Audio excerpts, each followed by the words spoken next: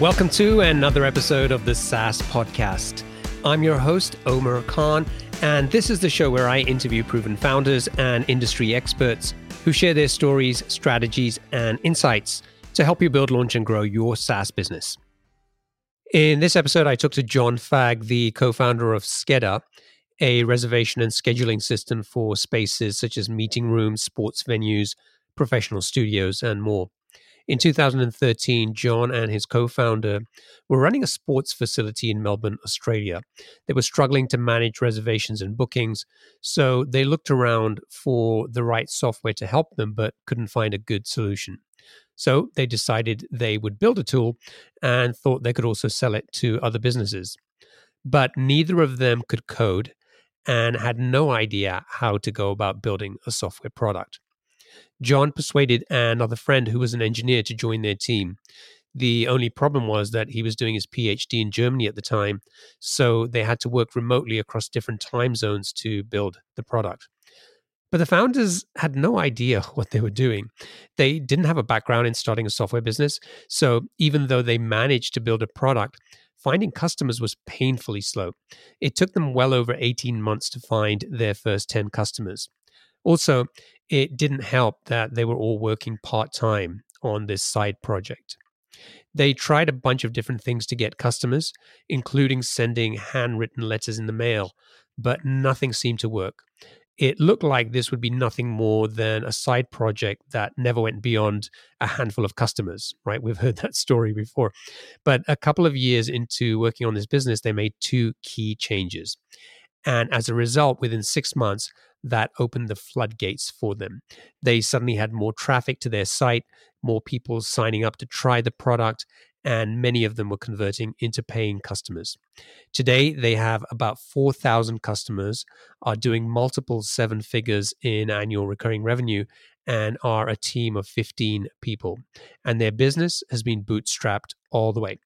In this interview, we cover exactly how they overcame the struggles of finding customers, and we deep dive into the two big changes they made that turned things around for them. I hope you enjoy it. John, welcome to the show. Great to be here. Do you have a favorite quote, something that inspires or motivates you that you can share with us?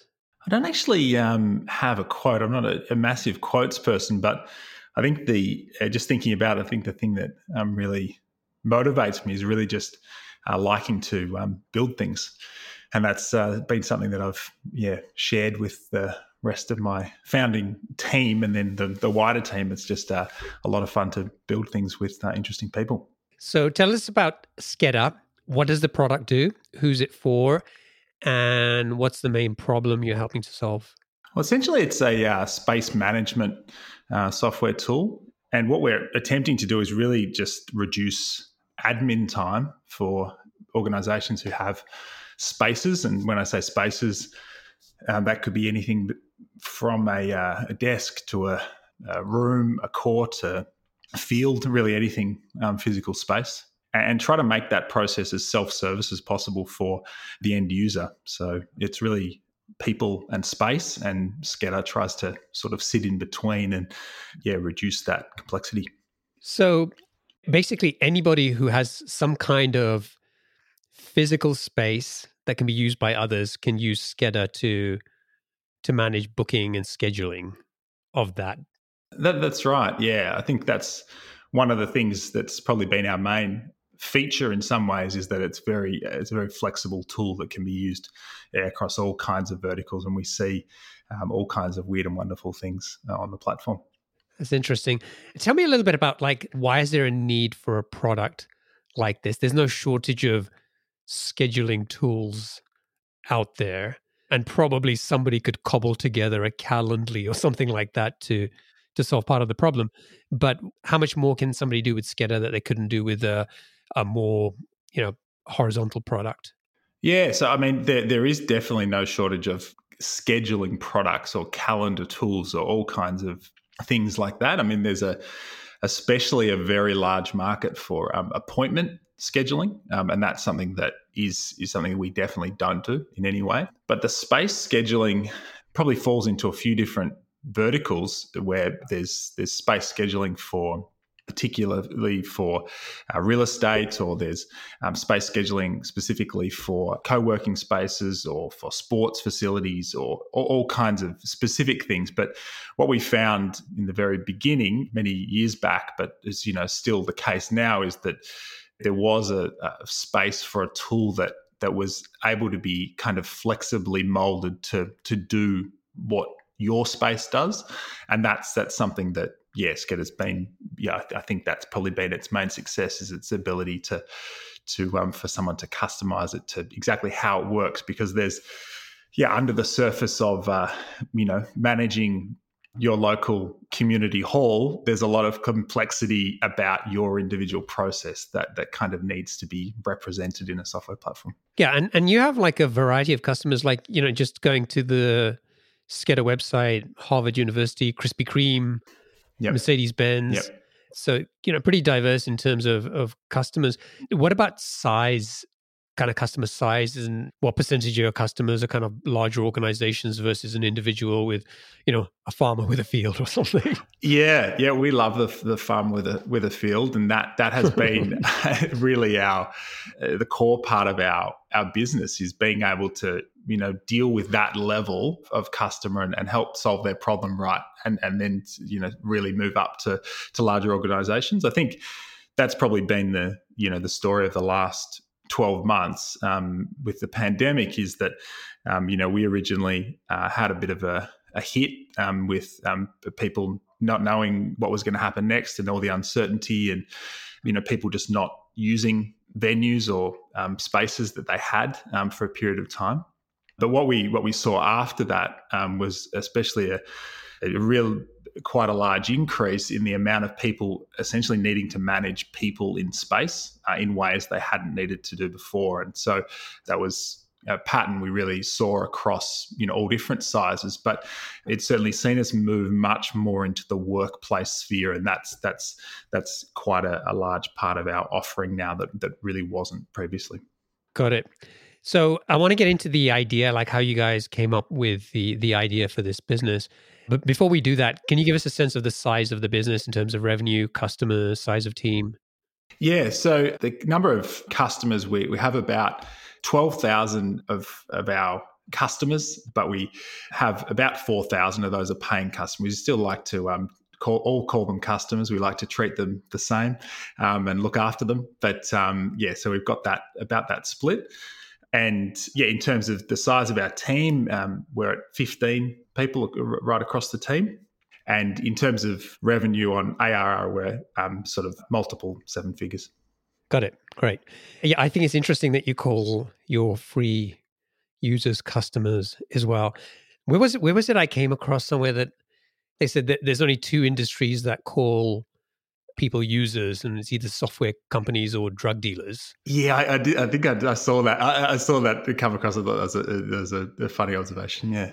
Cool. So we got a sense of the size of the business. It was founded in 2013. So you've been in business for about 8 years. Yep. Where did the idea come from? Well, it actually came from, so part of our founding team, a couple of us had an existing business together, and one of our endeavors was relatively unsuccessful and a very difficult business for various reasons, but it was actually to do with a sports facility, and we needed to try to find a tool to manage that and manage who can book the soccer field for this amount of time, or we just didn't see anything in the market, and that's where the idea came about, that we thought maybe we could build something. And what happened to that business? Yeah, so that business, we eventually, we did, we learned a lot of things along the way, and we managed to pull it together and actually make it into something that was a viable enterprise. And then we sold it at a certain point in time. It was certainly a very difficult business to run, and one that sort of took a lot out of us. But we did sell that in the end. Yeah, I mean, you guys are not typical tech SaaS founders, and in terms of some of the businesses that you've run. So when you sort of identified that there was a need for a product like this, at what point did it become, we need this tool to we could build this tool for other people? Yeah, well, it wasn't. It certainly wasn't that ambitious at that point in time. As in, we certainly in the beginning we were only thinking about this as being a sports focused tool. I think we realised that it could have application outside of indoor sports facilities, which was the particular user case we were in. But we knew that it could be applied to tennis courts and other sports fields and things like that. And we understood that therefore that market was, there's a lot of tennis courts in the world. So it's we already had an idea that it could have reasonably broad application. But yeah, it was only as we actually got into the detail of building it that we realized that actually it has a lot of much broader application, and then found that those markets were also not that well served, just like the sports market. So when you started building it, was it initially just for yourselves? No, we always had the idea that it would be a product for other people. Yeah, we didn't. It wasn't just for us. Yeah. Okay, so you've got this idea, and then how did you get started? Did you like validate the idea? Did you go and talk to other people running similar types of businesses? Did you just start building something? Yeah, well, I mean, first I had to, find the smartest person I knew that I went to school with, and I thought, try to convince him that it was a good idea, and that we should embark on this little adventure together. And that's turned out to be a great decision for both of us. And then once we sort of had that idea and we'd carved out some time to really try to make it happen, we really just went for it and started to build it. I think we had enough validation in the sense that we needed it, and we were in that business, and we're also we had another business at the time as well, so we're reasonably connected with similar types of things, and we're aware that need was broader than just ours. So I think we in a sense had the validation before we started. So you have two co-founders, right? Ryan and Sam. Yep. Who built the product? Sam definitely built the product, and for the first we're now into 8 years, and for the first about 5.5, nearly 6 years, he did every line of code. And tell me about like the first version of the product. Like what did it actually do? Because it's probably very different to, or it was very different to what you have today.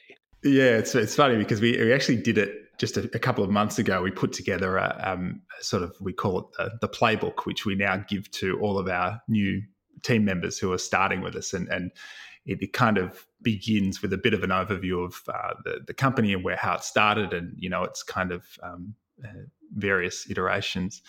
And yeah, it was very funny to go through the the product as it was, and the different logos and the designs, and so we were trawling through all those things, and yeah, it was a real trip down memory lane. But I mean, it definitely looks a lot different than it looked now, and it did a lot less. But in its core element, we were still very excited about it, and thought that, and it was a reasonably big change to what was available at the time. I think it mainly is, and it focused very much on the visual element of booking, and just trying to make that as intuitive as possible to the user. But it is funny to look back on what it looked like.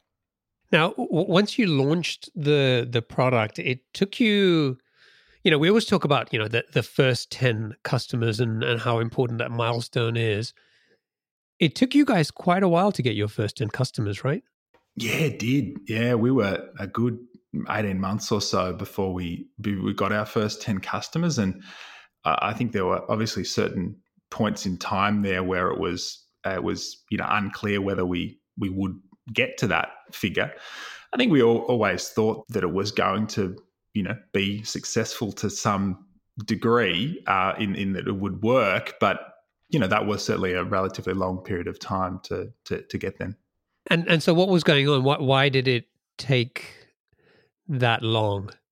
Well, I think in some respects we just had no idea what we were doing to get 10 customers. I mean, as I said, we were very, very green in software. We just didn't have any background in starting a software product or acquiring customers, or we were aware of all those practices in a grassroots business which we had, and we had relatively refined methods for that. But to acquire sports players in Melbourne is quite different than trying to get customers for an unknown software product. So, to think of some of the things we did back in the day to try to get those customers is very funny now, to think of the actual letters that we're sending out to to organizations at one point.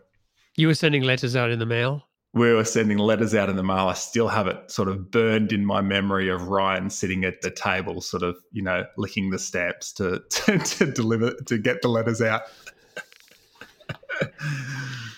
And so, like, where did these first 10 eventually come from?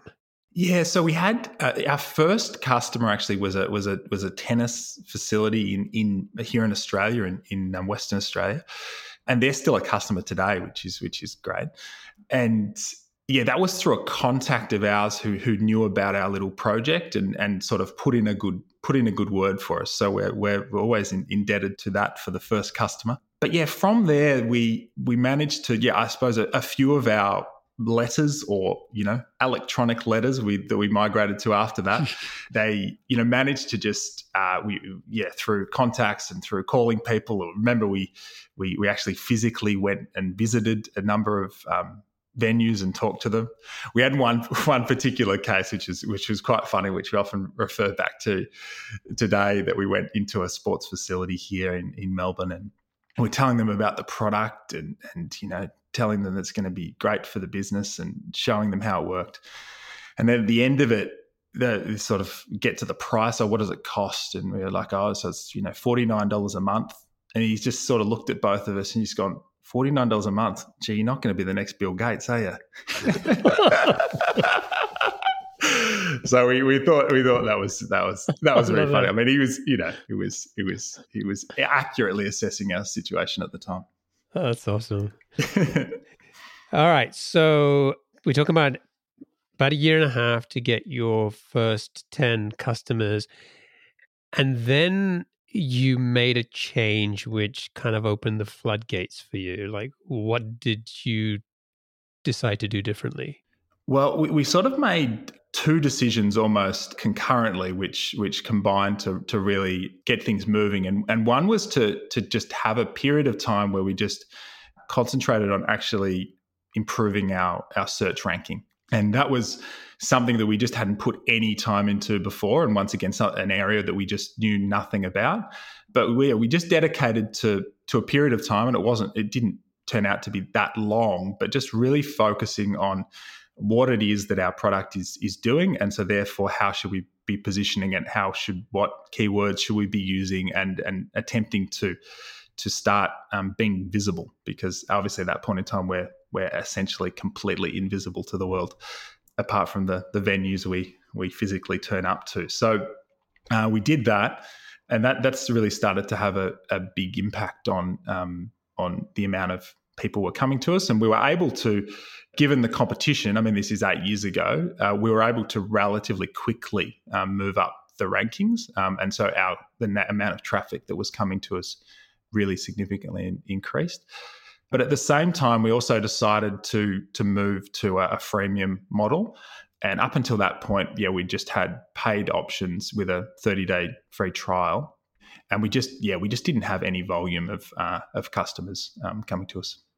Okay, so let's talk about the SEO piece first. How did you guys learn what to do? Did you just kind of figure it out yourself? Did you go and get some help? No, this was one that we did just figure out ourselves. I mean, it was a lot of the technical aspects of it. Sam really that was a bit of a project for him to just sort of look into it, understand how it worked. What are the factors? What are the signals for Google? And let's play the game. And then, that also involved a process of trying to understand our domain a bit more, which was a useful process to realize what are all the verticals that our product could work in. And, we need to create the right landing pages and the right copy and the right things that people are searching for. So I think it kind of opened up a whole range of possibilities of what the product could actually do. So that was a useful exercise. I think, SEO, if I think about it now as well, and it's the same, is that SEO is really essentially just making things easy to understand for people. So it needs to be targeted. The content needs to match what people are searching for. I mean, Google certainly now can't really be gamed in that sense that it maybe was once upon a time. So it was an exercise of, I suppose, clarity of our own content and what we're actually offering. And that's certainly proved to be really useful for us, because we up until the last 12 months, we didn't do any paid marketing. So it was essentially all came from our search rankings. So I can see on the website that you've done a really good job in thinking about key landing pages and optimizing for things like, a meeting room booking system and people searching for that stuff. I don't see much in terms of content, like a blog or articles. Is that just kind of hidden away that I can't find it, or is it really just about these key landing pages and the way you've optimized the site that's kind of been the driver of SEO? Because a lot of people will do that, but then they'll also spend a ton of time creating blog posts and articles and all that stuff.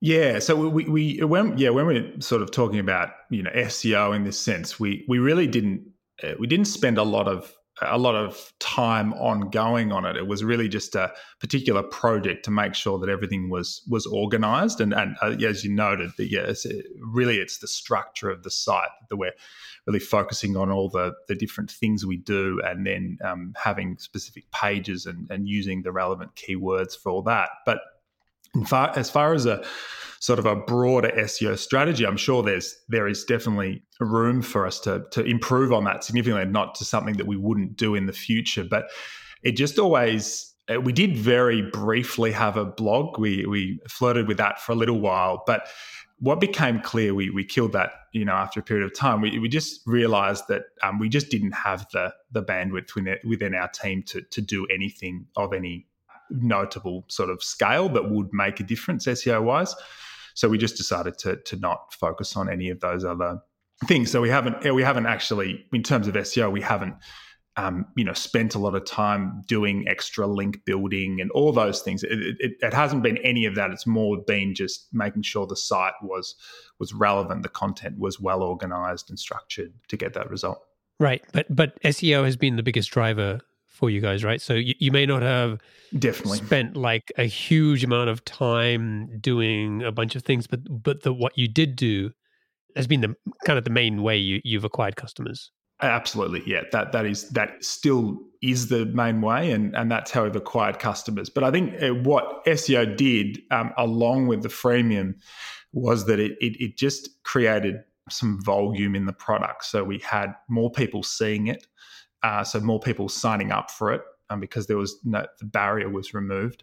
More people actually using it, then more people giving us feedback, and then improving the product, and then people then seeing value in it, starting to pay for it, sharing it with other people, and then word of mouth suddenly became just as significant driver probably as SEO from there. So, but SEO and freemium sort of kind of kicked it all off.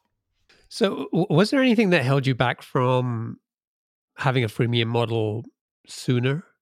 Probably just experience or knowledge or some idea of that was an option. I just don't think that we'd really looked into it. We just kind of went into it and then put some, copied some pricing tiers from someone else and went into it. We just didn't really know any better. I think that's probably the best way to describe it.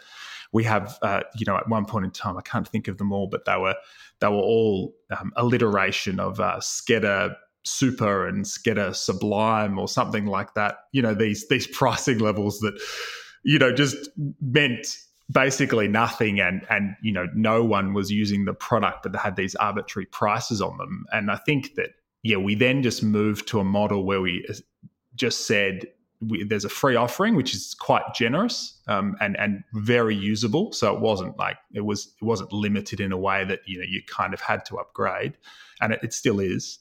And then we had just one other offering, just one premium, $49. That was it. So we just sort of really cut back and made it quite simple for people to understand. And what happened when you introduced the freemium model?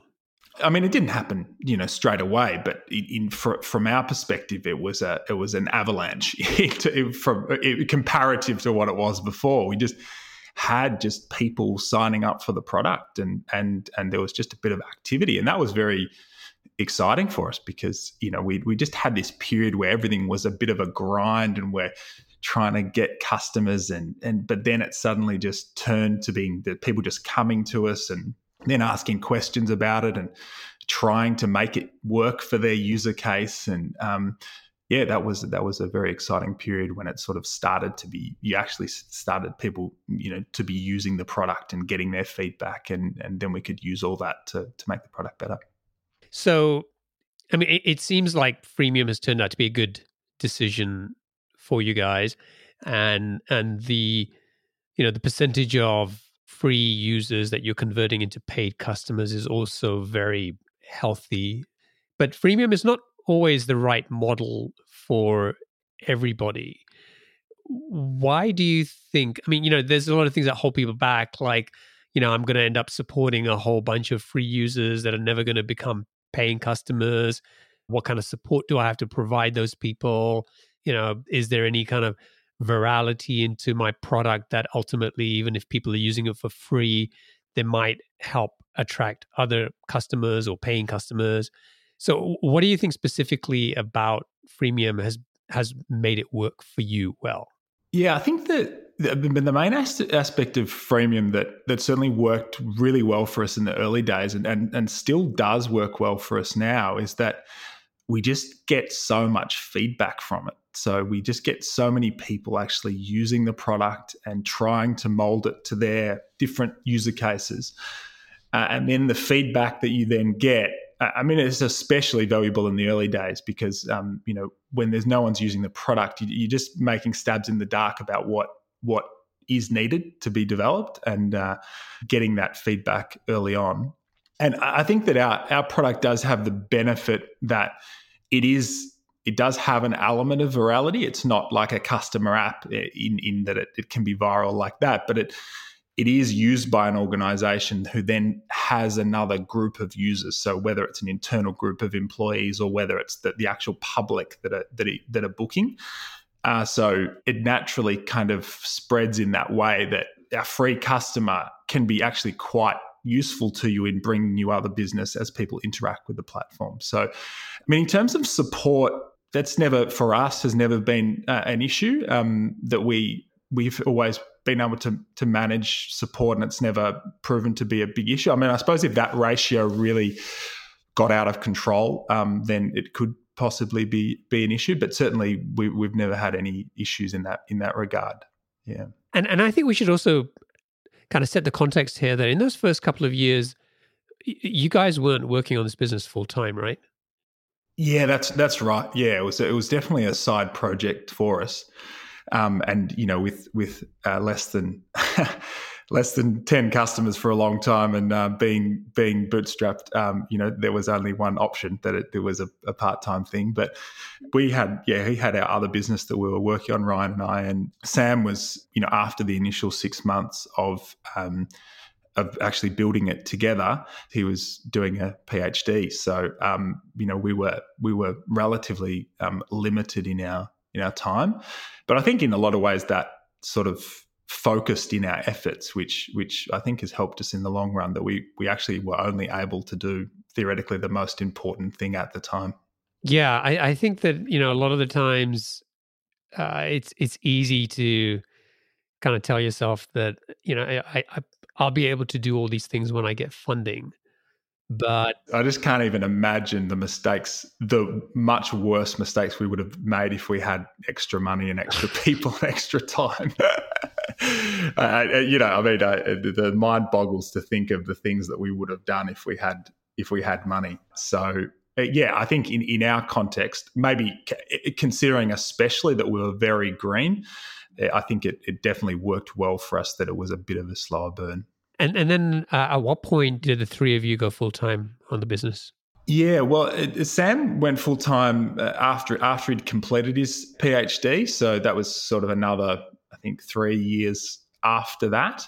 And Ryan and I were still, involved in the other business, and it's really only been probably in the last, 2 years that we've been full time. And did you tell me earlier that Sam built the product while he was doing his PhD in Germany? Is that right? Yeah, well, I mean, I did tell you that I did choose the smartest person I knew. So, but yeah, no, he's a very clever cookie. So yeah, he's doing a PhD in data mining, and he was on the side. He was the only developer of the platform for the first part of 6 years. So when you started off, the business was bootstrapped, and in many ways, that can be a blessing. When you don't have the resources, you get more creative. You have to make some tougher decisions about what you will do and won't do. So, for example, you had to figure out SEO, and you didn't really have the luxury of saying, "Okay, we're going to try and do paid advertising." And then you've continued to bootstrap the business into multiple seven figures in revenue. And has a conversation come up? Have you been approached by investors? Where do you kind of stand on that, and how far do you sort of see this going as a bootstrap business? Yeah, I think in a lot of ways, Bootstrap, the element of Bootstrap just kind of suits us. It suits the way we've come into it, our background, and it also it just suits the kind of the way that we work and the way that we like to work. So I think that we definitely do get approached, and we don't read too much into that, as in it's a business model of venture capital to know about what products are getting a certain amount of hits, and just inquiring as to how they're going, and trying to cast the net wide. But it just for us, we've managed to get to a stage where the business is generating the revenue required for us to grow, to expand the team, to continue to invest in getting great people to join us, and so it's we just haven't really seen any need to get external funding, and have been able to fund ourselves. And I think there's a lot of it that just really suits the way we like to approach it. So when you guys look back, I mean, obviously it's been a long journey. You guys have already been, working on this business for about 8 years. What's been the hardest part of building and growing Skedda? Yeah, it's just, I suppose we have been essentially remote the whole time. So we built the product together. We were all together in the same country for that sort of 6 month period that sort of built it, from the start of 2013 to the middle of the year, but basically July. So yeah, 8 years ago. But after that, we have operated remotely. Ryan and I have always kind of worked together in an office. We're the only ones who are not remote within the whole team. But Sam has always been overseas, remote. So I think one of the things that was probably one of the most difficult things in the beginning, and has continued to be something that we've had to work on, is how do you create that kind of creative magic when you're not in the same room? And it is difficult. There's a lot of things you can do remotely which are really useful, and that kind of asynchronous communication that remote working allows creates a huge amount of space to just get things clear and just really be focused on what you're doing. But a lot of the things that require creativity when you're trying to tackle a difficult problem, and you want to come up with something new, that's quite hard to do in a remote environment. So that's been a consistent kind of battle for us, to be able to have the right amount of time to try to get the magic to happen. Yeah, and I think it's. I mean, there's so much. Obviously, remote is kind of flavor of the year now, right? So everyone is doing it, and there's a lot more investment going into collaboration tools, and I think, but there's this definitely this thing about being in a physical space together where ideas tend to, I don't know, sometimes flow a little better. Yeah, certainly. We found some of our we've always sort of revolved around, and that's been a little bit difficult in obviously in the last 18 months when we haven't been able to travel, but we've always previously had basically two catch ups each year. We call them our kind of little conventions where we meet up for a week. We're usually away somewhere, and we just go through everything. We reset. We try to reprioritize. We try to work out difficult product problems and just make all kinds of decisions while we're sort of out of the headspace of just doing the day to day. And those have definitely been some of our most productive times and completely pivotal in changing different things within the business or new product ideas or just clarity around what we should do next. So they've been very useful, and they've always just in person and just having time to flow into one conversation doesn't need to be ended by something. It can just keep going, and then it can also extend over dinner and to the next day, and you can get a bit better flow. Cool. All right. Well, we should wrap up. We should get on to the lightning round, and I'm going to ask you 7 quick fire questions. Yeah. Just try to answer them as quickly as you can. You ready to go? Great. Yep. All right. What's the best piece of business advice you've ever received? Don't assume other people know better. Now, they might, but they don't assume it. What book would you recommend to our audience and why? One book that has been very foundational for us is Getting Real by what was then 37 Signals, but Basecamp. I mean, it's now 15 years old, but the advice there is gold. So it's proved certainly correct in our experience. Wow, you that yeah, I kind of forgot how long ago that book initially was. Yeah. What's one attribute or characteristic in your mind of a successful founder? I think it's the ability to be motivated and dissatisfied at the same time. What's your favorite personal productivity tool or habit? Probably focused, uninterrupted time, as in being able to carve out that time just to focus on something, but it's always a battle to maintain. What's a new or crazy business idea you'd love to pursue if you had the time? It sort of seems that the longer we go, the more ideas we have within the product. So, at the moment, that really takes up all the creative energy. What's an interesting or fun fact about you that most people don't know? Well, I was mentioning about, Sam doing his PhD and, also coding the system. And we have a lot of very decorated high achievers within the team. But I was unsuccessful in completing my primary school teaching degree. You were going to be a primary school teacher? Well, allegedly, I don't think I ever really was, but that's what I was studying at one point in time. And finally, what's one of your most important passions outside of your work? Well, I've got 3 young kids who are under 5, who are a lot of fun. So I think at the moment for this particular season, I'm more a facilitator of passions. Love it. Great. Well, if people want to find out more about Skedda, they can go to skedda.com, which is skedda.com. We'll include a link in the show notes. And if people want to get in touch with you, what's the best way for them to do that? Well, my singular social media platform is LinkedIn. So, that's probably definitely the best way to get me. Great. We'll include a link to your profile in the show notes as well. So great, John. Thank you so much for joining me and sharing the story of Skedda and what you guys have been up to for the last 8 years or so. One of the things I like about your story is like you haven't complicated things a lot. You kind of had a pretty simple kind of approach, and you've kind of just focused on executing that.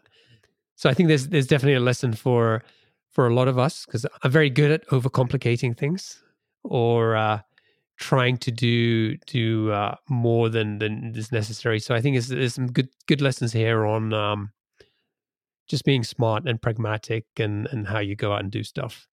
So thanks for sharing that. Yeah, I think it just to think. I think that one of the things that's really helped us do that is that we have within our founding team, we're very different people, so it's always been a bit of it's a collaborative effort, and we've worked very well together. But it's a bit of a battle between people's ways of thinking about things, which I think helps us to get to quite a pragmatic result at the end of the day. Yeah, love it. Great. Well, thank you so much for joining me, and I wish you and the rest of the team the best of success. Thanks very much. Cheers. Thanks.